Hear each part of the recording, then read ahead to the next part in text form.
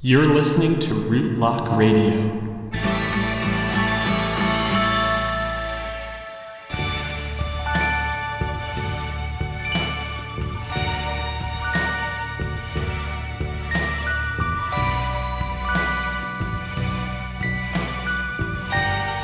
Hello and welcome to Rootlock Radio, a podcast for uncloaking, learning, and exploring the tarot cards. My name is Weston, I live in New York City, and I am your host. Rootlock Radio is designed to be a course in learning the tarot cards, so if you haven't listened before, you might want to start at episode 1. Each episode builds on the lessons in the previous episodes. Last time, we looked at how the major arcana cards help us to unlock the meaning of the 4 suits of the minor arcana cards, and we also looked at the particular elements and the symbols representing those elements as different ways to conceive of the energy of those 4 suits. In today's episode, we'll turn to the numbers 1 through 10 and see how the major arcana cards help us to understand how the numbers play out in these minor cards. And then we'll move on to the suit of wands and we'll look at the cards Ace through 10 in the suit of wands in depth. I'd like to say briefly that I've had people reach out to me about having one-on-one tarot lessons, and this is something I'm very excited to do. Helping aspiring tarot readers is where my interest lies most in my tarot services. Because of this, I've added a lessons section to the Rootlock Tarot website where you can easily book a lesson with me, either in person or online using a video chat. To check that out, visit rootlocktarot.com/lessons. Thank you so much for listening, and I hope you enjoy this episode of Rootlock Radio.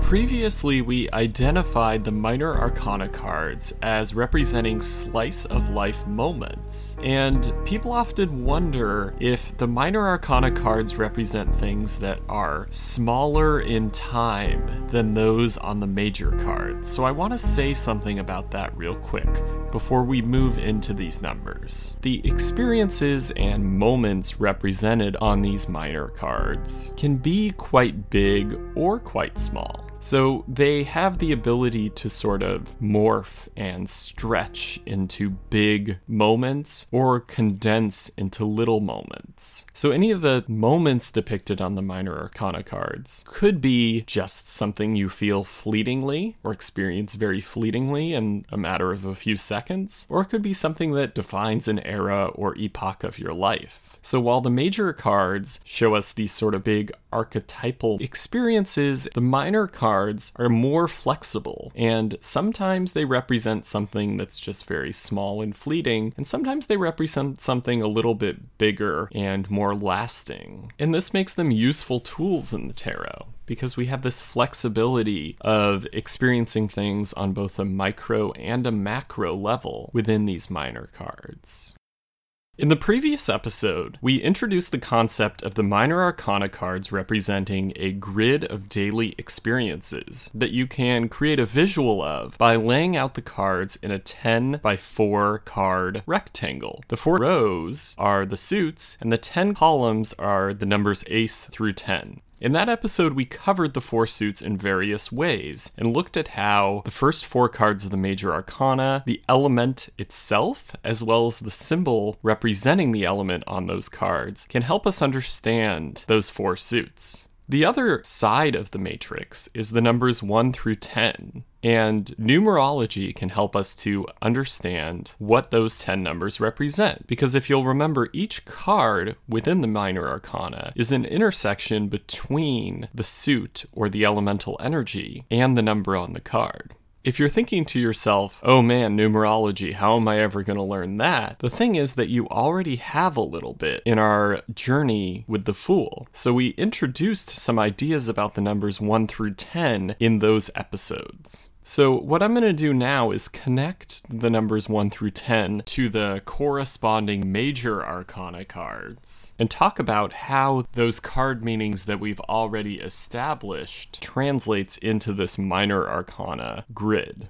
The way of conceiving of the Fool's Journey was to think of a human being going through a journey of archetypal experiences of life. But in the Minor Arcana card, the character that we're following is not a human, it's actually the energy itself. So in the first Ace cards, the energy manifests. And then in the following 9 cards, we see how that energy evolves and transforms over time based on the number on the card. So as you go through the minor cards, think less about a human character and more about how a particular elemental energy is changing into different expressions of that energy and the ways that might look in somebody's day-to-day life. This helps us to understand that in our daily life, each of the 4 elemental energies show up in different ways and in different combinations. And by studying these 40 cards, we begin to understand the different ways that those elemental energies can show up for us. So let's look at those numbers. The number 1, which appears as the Ace cards in the Minor Arcana, is linked to the Major Arcana card of the Magician. And if you'll remember from our discussion of the Fool's Journey, in the journey, the Magician represents the moment of conception where the sperm meets the egg. It's that magical moment where something begins to exist out of nowhere. And if you look at those Ace cards, you see a hand from the clouds holding the symbol of the suit. And what this represents is the energy of that suit manifesting seemingly out of nowhere. We'll talk about this a little bit more when we get into the individual suits, but this is a helpful starting point to understand when looking at the numbers 1 through 10 in each suit. The beginning of the journey of that energy comes from it manifesting sort of out of nowhere in a magical conception moment, not dissimilar to the Magician moment of the Fool's Journey. The number 2 card in the Major Arcana is the High Priestess, and if you'll remember, she represents the time of gestation. So you want to link the number 2 in your mind with this idea of gestation, and we'll see how that plays out in those Minor Arcana cards. The number 3 card in the Major Arcana is the Empress. And if you'll remember, the Empress is the Great Mother card. But what's happening to the Fool during this moment of mothering is development. And that's the same thing that's happening to the elemental energy in the 3 cards. You see this development. The number 4 card is the Emperor, and he's the father figure. And what he does is provide structure for the Fool. And the same way, we see a structuring happening to the energy of each element in the 4 cards in the Minor Arcana. The numbers 1 through 4 in the Minor Arcana represent the most simple expressions of the particular energy of that suit, while the numbers 6 through 9 represent a more complex expression of that energy. So the number 5 is this transition time between simple and complex. And if you'll remember, the number 5 card in the Major Arcana was the Hierophant. And this was the moment where the Fool left behind the simple experiences of early childhood and moved into the more complex ones of later childhood, where he's indoctrinated by school and church. And the experience of this transition wasn't necessarily easy for him. So what we see in the number 5 cards of the Minor Arcana is a similar transition to this more complex expression, but it's not an easy transition. It's got that feeling of growing pain to it and a little bit of loss around the loss of innocence of the more simple expression in the earlier cards. And this is a direct echo of what we see in the Major Arcana at this moment. The number 6 card of the Major Arcana is the Lovers. And what you really want to take away from the Lovers card in relation to the number 6 cards of the Minor Arcana is that it's this rebalancing moment after the transition of number 5. So as we move into these more complex expressions, there's that transition moment in number 5. And then in the number 6, a new balance is achieved in this higher expression of the energy. And the way we see that in the Lovers card is that the beauty of life and individual choice is restored in the Lovers card after the indoctrination that we see in the Hierophant card, which really kind of strips away that freedom of early childhood. The number 7 card in the Major Arcana was the Chariot, and this is where we see an individual having their own agency over their lives. And it's sort of this raw power that an adolescent has as they move towards their adult life. There's a lot of possibility here. So the number 7 cards in the Minor Arcana reflect this raw power feeling. So as we're moving into these more complex expressions and maturing in the Minor Arcana, the number 7 is sort of this moment where that more mature and complex energy of the element is a power that we can use in some way. We have a choice about it. Just as the Chariot card represents sort of this moment of individual agency where you get to decide where to go forward. You have the reins in your hands. So you might want to think of that image with the number 7 in the Minor Arcana is you're holding the reins. The number 8 card in the Major Arcana is Strength. And if you'll remember, this is where the Fool takes that individual agency and channels it into a coming out moment where he decides to embrace something about himself or a passion that he has. He's energized by the power that he has and the direction that he's finding in his life. So the number 8 cards in the Minor Arcana represent this energized moment where the raw power is channeling through this energized moment and transforming into something even more complex. There's a lot of movement forward in these number 8 cards. And then the number 9 in the Major Arcana is affiliated with the card the Hermit. And if you remember, the Hermit is a turning inward moment. So as we're reaching the end of the Minor Arcana suits, the number 9 is showing us that we've sort of accomplished something. We have an attainment moment, but there's also a moment of kind of turning in on yourself and reflecting over where you stand as you approach the completion of this energy cycle. And then the number 10 we remember from the Major Arcana is the Wheel of Fortune, and this is the moment where we reckon with the forces of the universe. So in the Minor Arcana, we have a similar thing. In number 9, we've attained a goal within the energy of this suit. And then in the number 10, the universe shows up and lets us know if it supports or opposes where we stand. And when you look at those number 10 cards, you really see this. They span from the absolute elatedness of the number 10 with the Suit of Cups to the complete and utter defeat represented in the number 10 in the Suit of Swords. And of course, we'll get into the details of these cards and why those cards depict what they do. But for now, just think of the number 10 in the Minor Arcana as sort of being where our accomplishments are weighed up against the universe. So again, going through those numbers, the number 1 is conception, the number 2 is gestation, in number 3 we have that growth of the energy and the development. In the number 4, we have the structuring of the energy. And then in the number 5, we have the transition into the more complex expressions. In the number 6, we have a rebalancing after this transition. In the number 7, we have this raw power of the energy. In the number 8, we have that energy being energized. In the number 9, we have a attainment with a bit of inward reflection happening. And then in the number 10 is the completion where we reckon with the universe over the completion of that energy cycle. So what we're seeing in the Minor Arcana are these 4 narratives about how energy develops and evolves over time.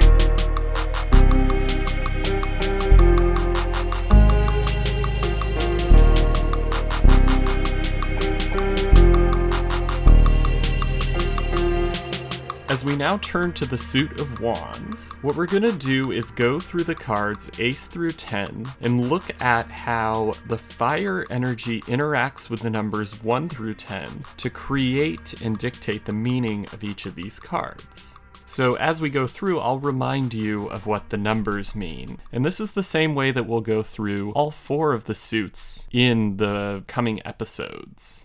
So the first card is the Ace of Wands. And like all aces, what we see on this card is a hand from the clouds holding out a single version of the symbol of the suit.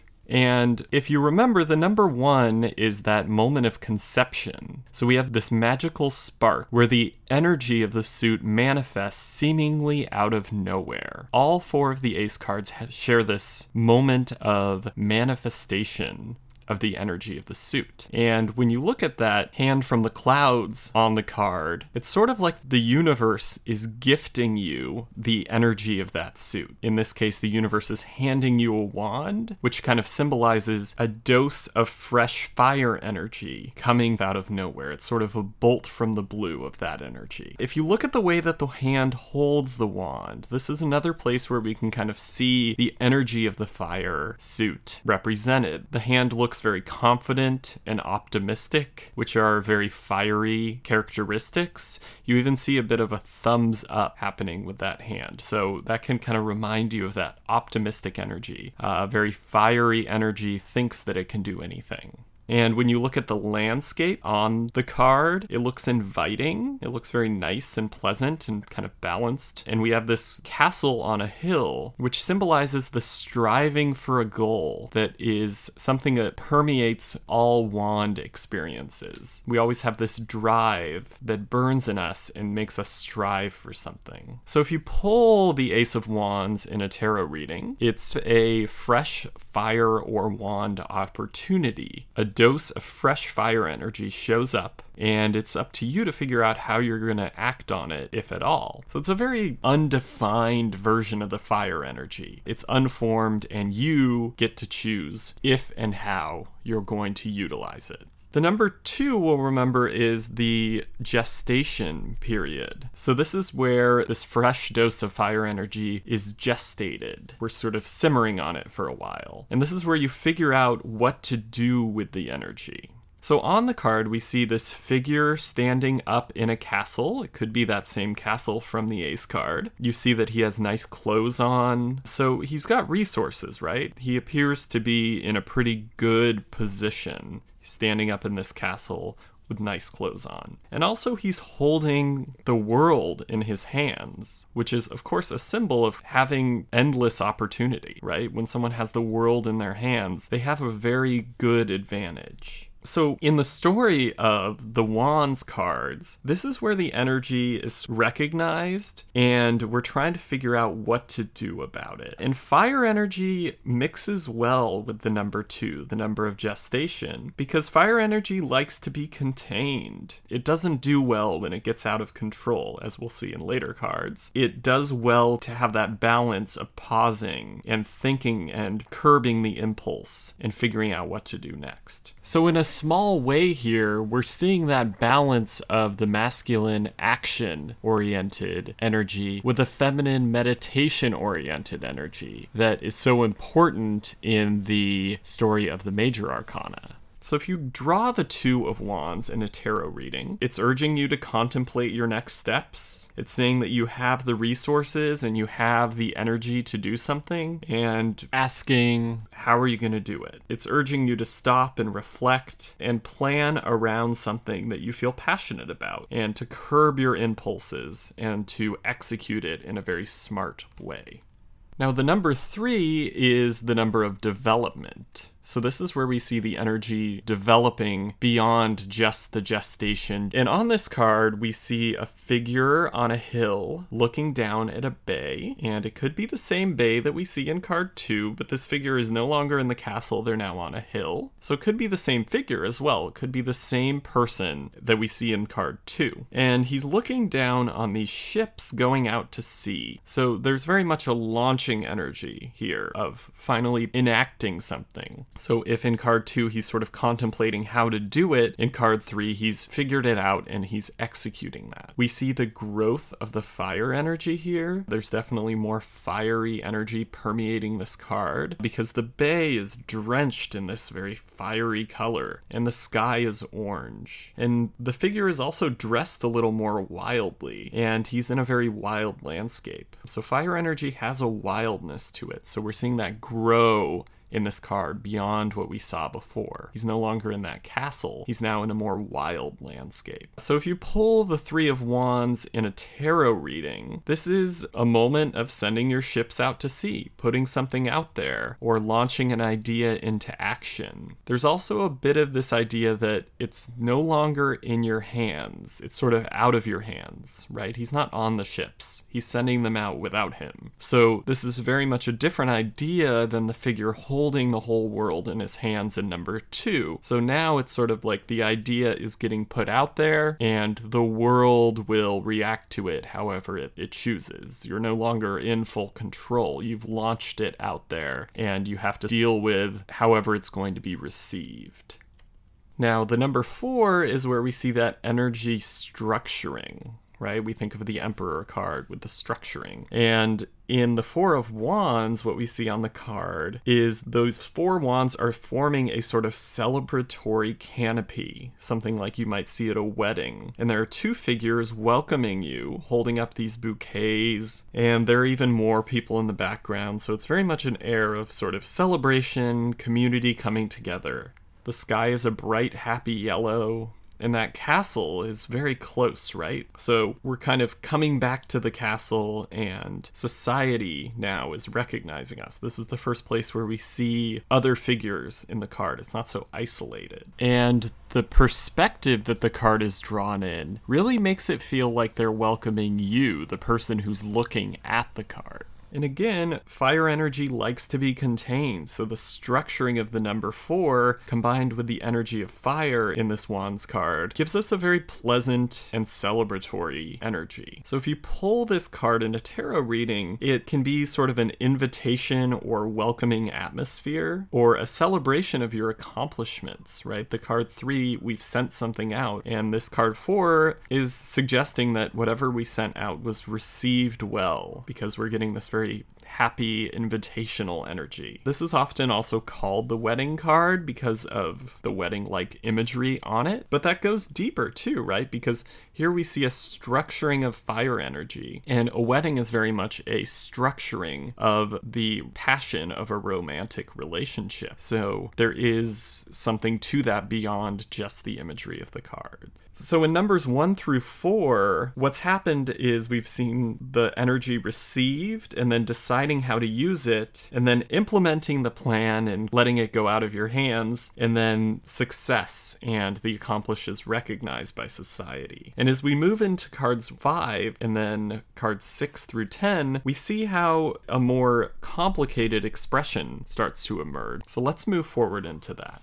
So again, number 5 is a number of transition, and it often brings about the anxiety and growing pains that come with transition. And on this card, again, we see a very wild terrain below the feet of the figures. It looks very unsteady and kind of hard to stand on. And then we see 5 figures each holding a wand. And what's happening is very disorderly. The wands are not lined up with one another, and it's all just sort of chaotic. Everything's going every which way. And the same is true of their outfits, right? This isn't an army of orderliness. These people are all wearing very different outfits, and overall there's sort of a disorder and chaos and a bit of a frustration with this card. So if you draw this card in a tarot reading, it means something of disorder or entanglement, a lack of cohesion, collaboration, or cooperation is leading to the inability to get organized. And what we're starting to see here is the narcissism of the fire energy. So fire energy tends to have a bit of a my way or the highway attitude to it. And in this card, what's happening is everyone has their own idea about how to do something right, and no one's in agreement. And the resulting lack of cooperation is leading to an inability to accomplish anything.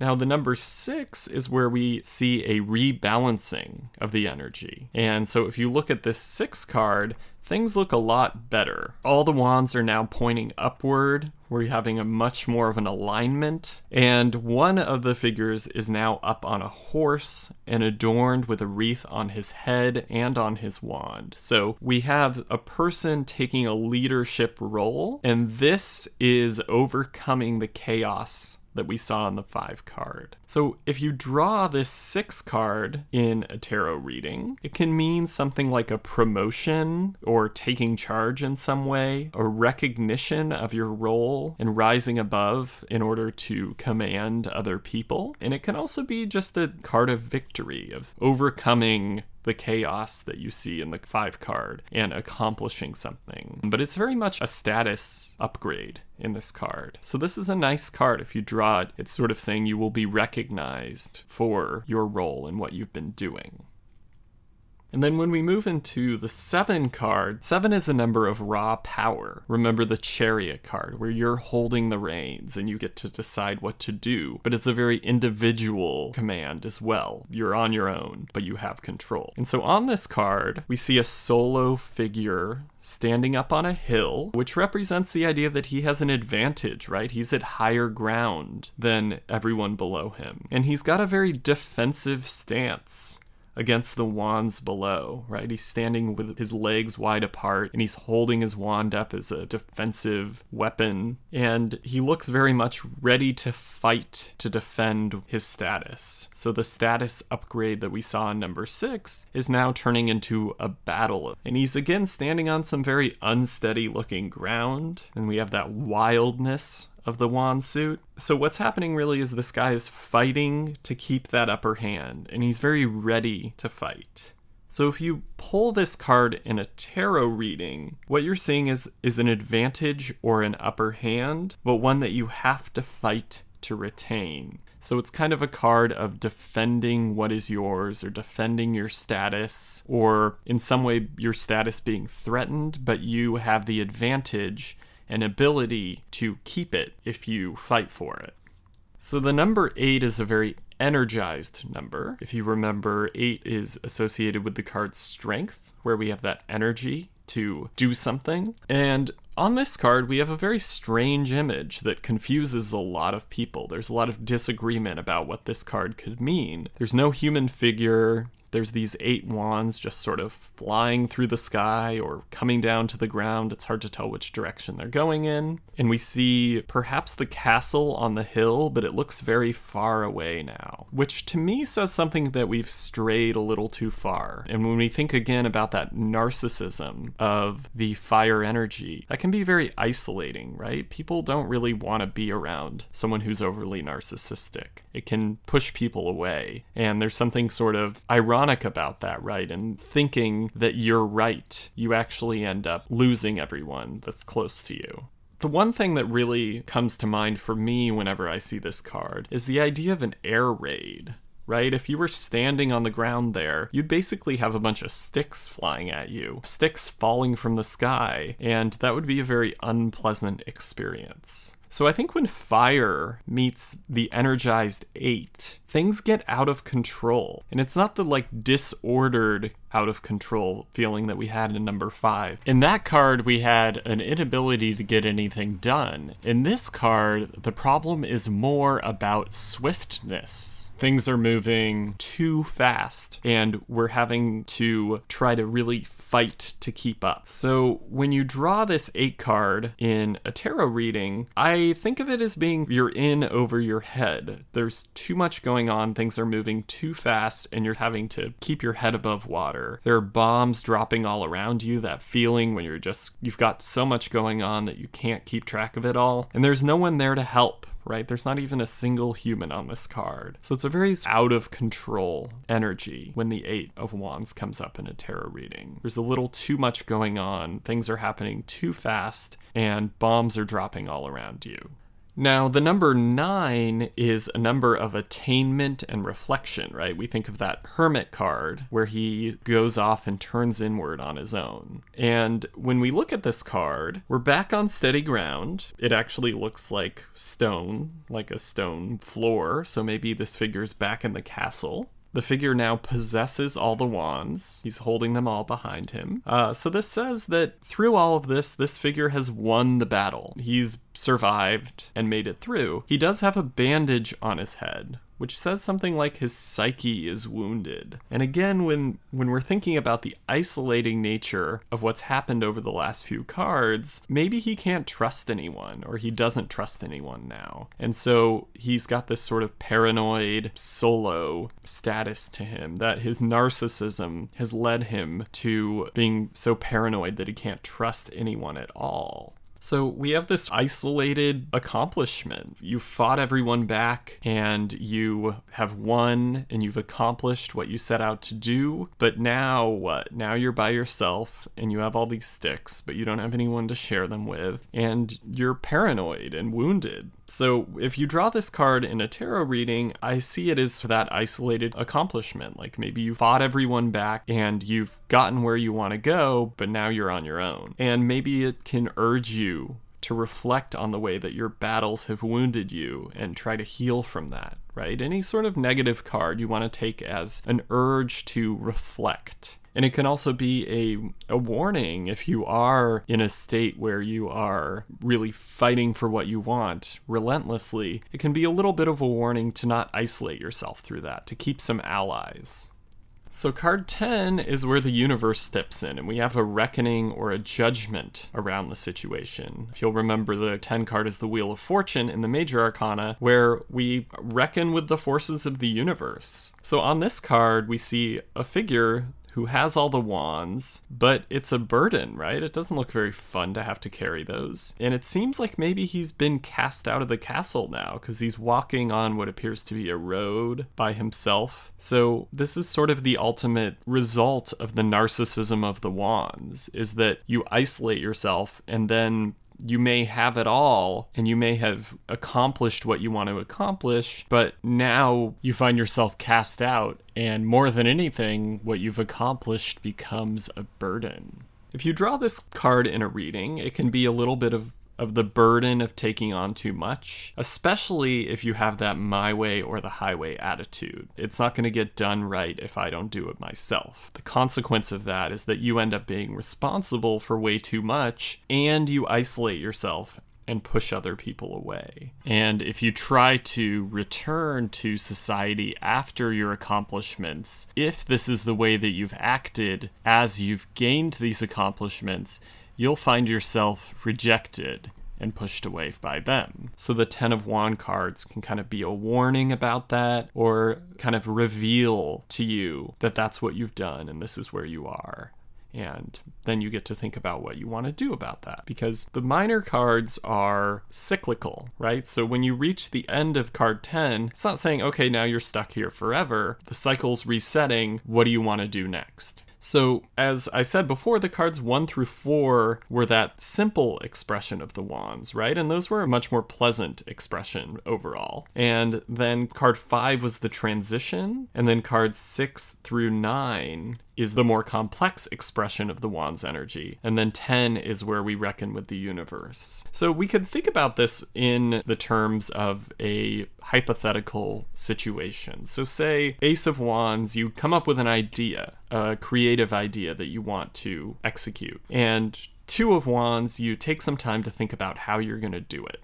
You want to create maybe a creative business of some kind. And then 3 of Wands, you launch your business. And 4 of Wands, your business is well received. So you decide, okay, I'm going to transition my business and grow it. So you decide to take other people in. Maybe you get investors, business partner. And this is where things start to get complicated, right? Because in the 5 of Wands, not everyone has the same idea about how things are going to work. So maybe there's kind of a tough transition of a lot of disagreement and disorder. And then 6 of Wands, you rise above and you become the commander of the creative endeavor, this business that you've created. But then that goes to your head, and in the 7 of Wands, you start fighting everyone back because you don't want your status to be threatened, and you don't want anyone to tell you what to do. And then 8 of Wands, things start to get out of control because you don't have anyone to help you. You fought everyone back, and there's just too much going on for one person. And 9 of Wands, you survive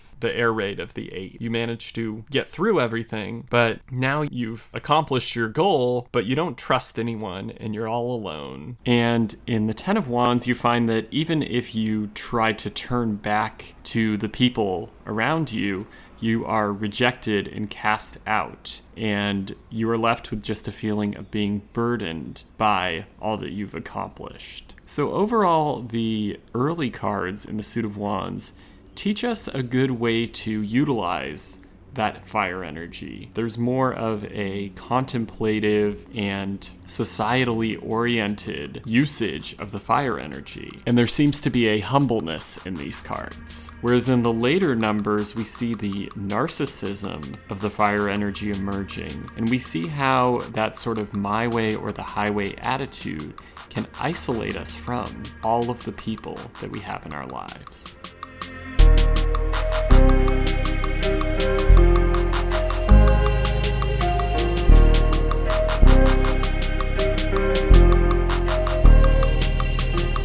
Rootlock Radio is a podcast for uncloaking, learning, and exploring the tarot cards. It's written and produced by me, Weston. Music for today's show was provided by Shenandoah Davis, as well as Jiray, whose song Suit of Wands you're hearing now. You can listen to the lyric version on Jiray's SoundCloud account. The link is in the show notes. As I mentioned at the beginning of the show, I've added tarot lessons to the Rootlock Tarot website. As a Rootlock Radio listener, you can get a $20 discount on in-person or online tarot lessons. Enter the promo code RLR007 at checkout. If you have any questions, comments, or things you'd like me to talk about on the show, please reach out to me. You can reach me at rootlocktarot@gmail.com. Thank you so much for listening, and I hope you'll join me next time for Rootlock Radio.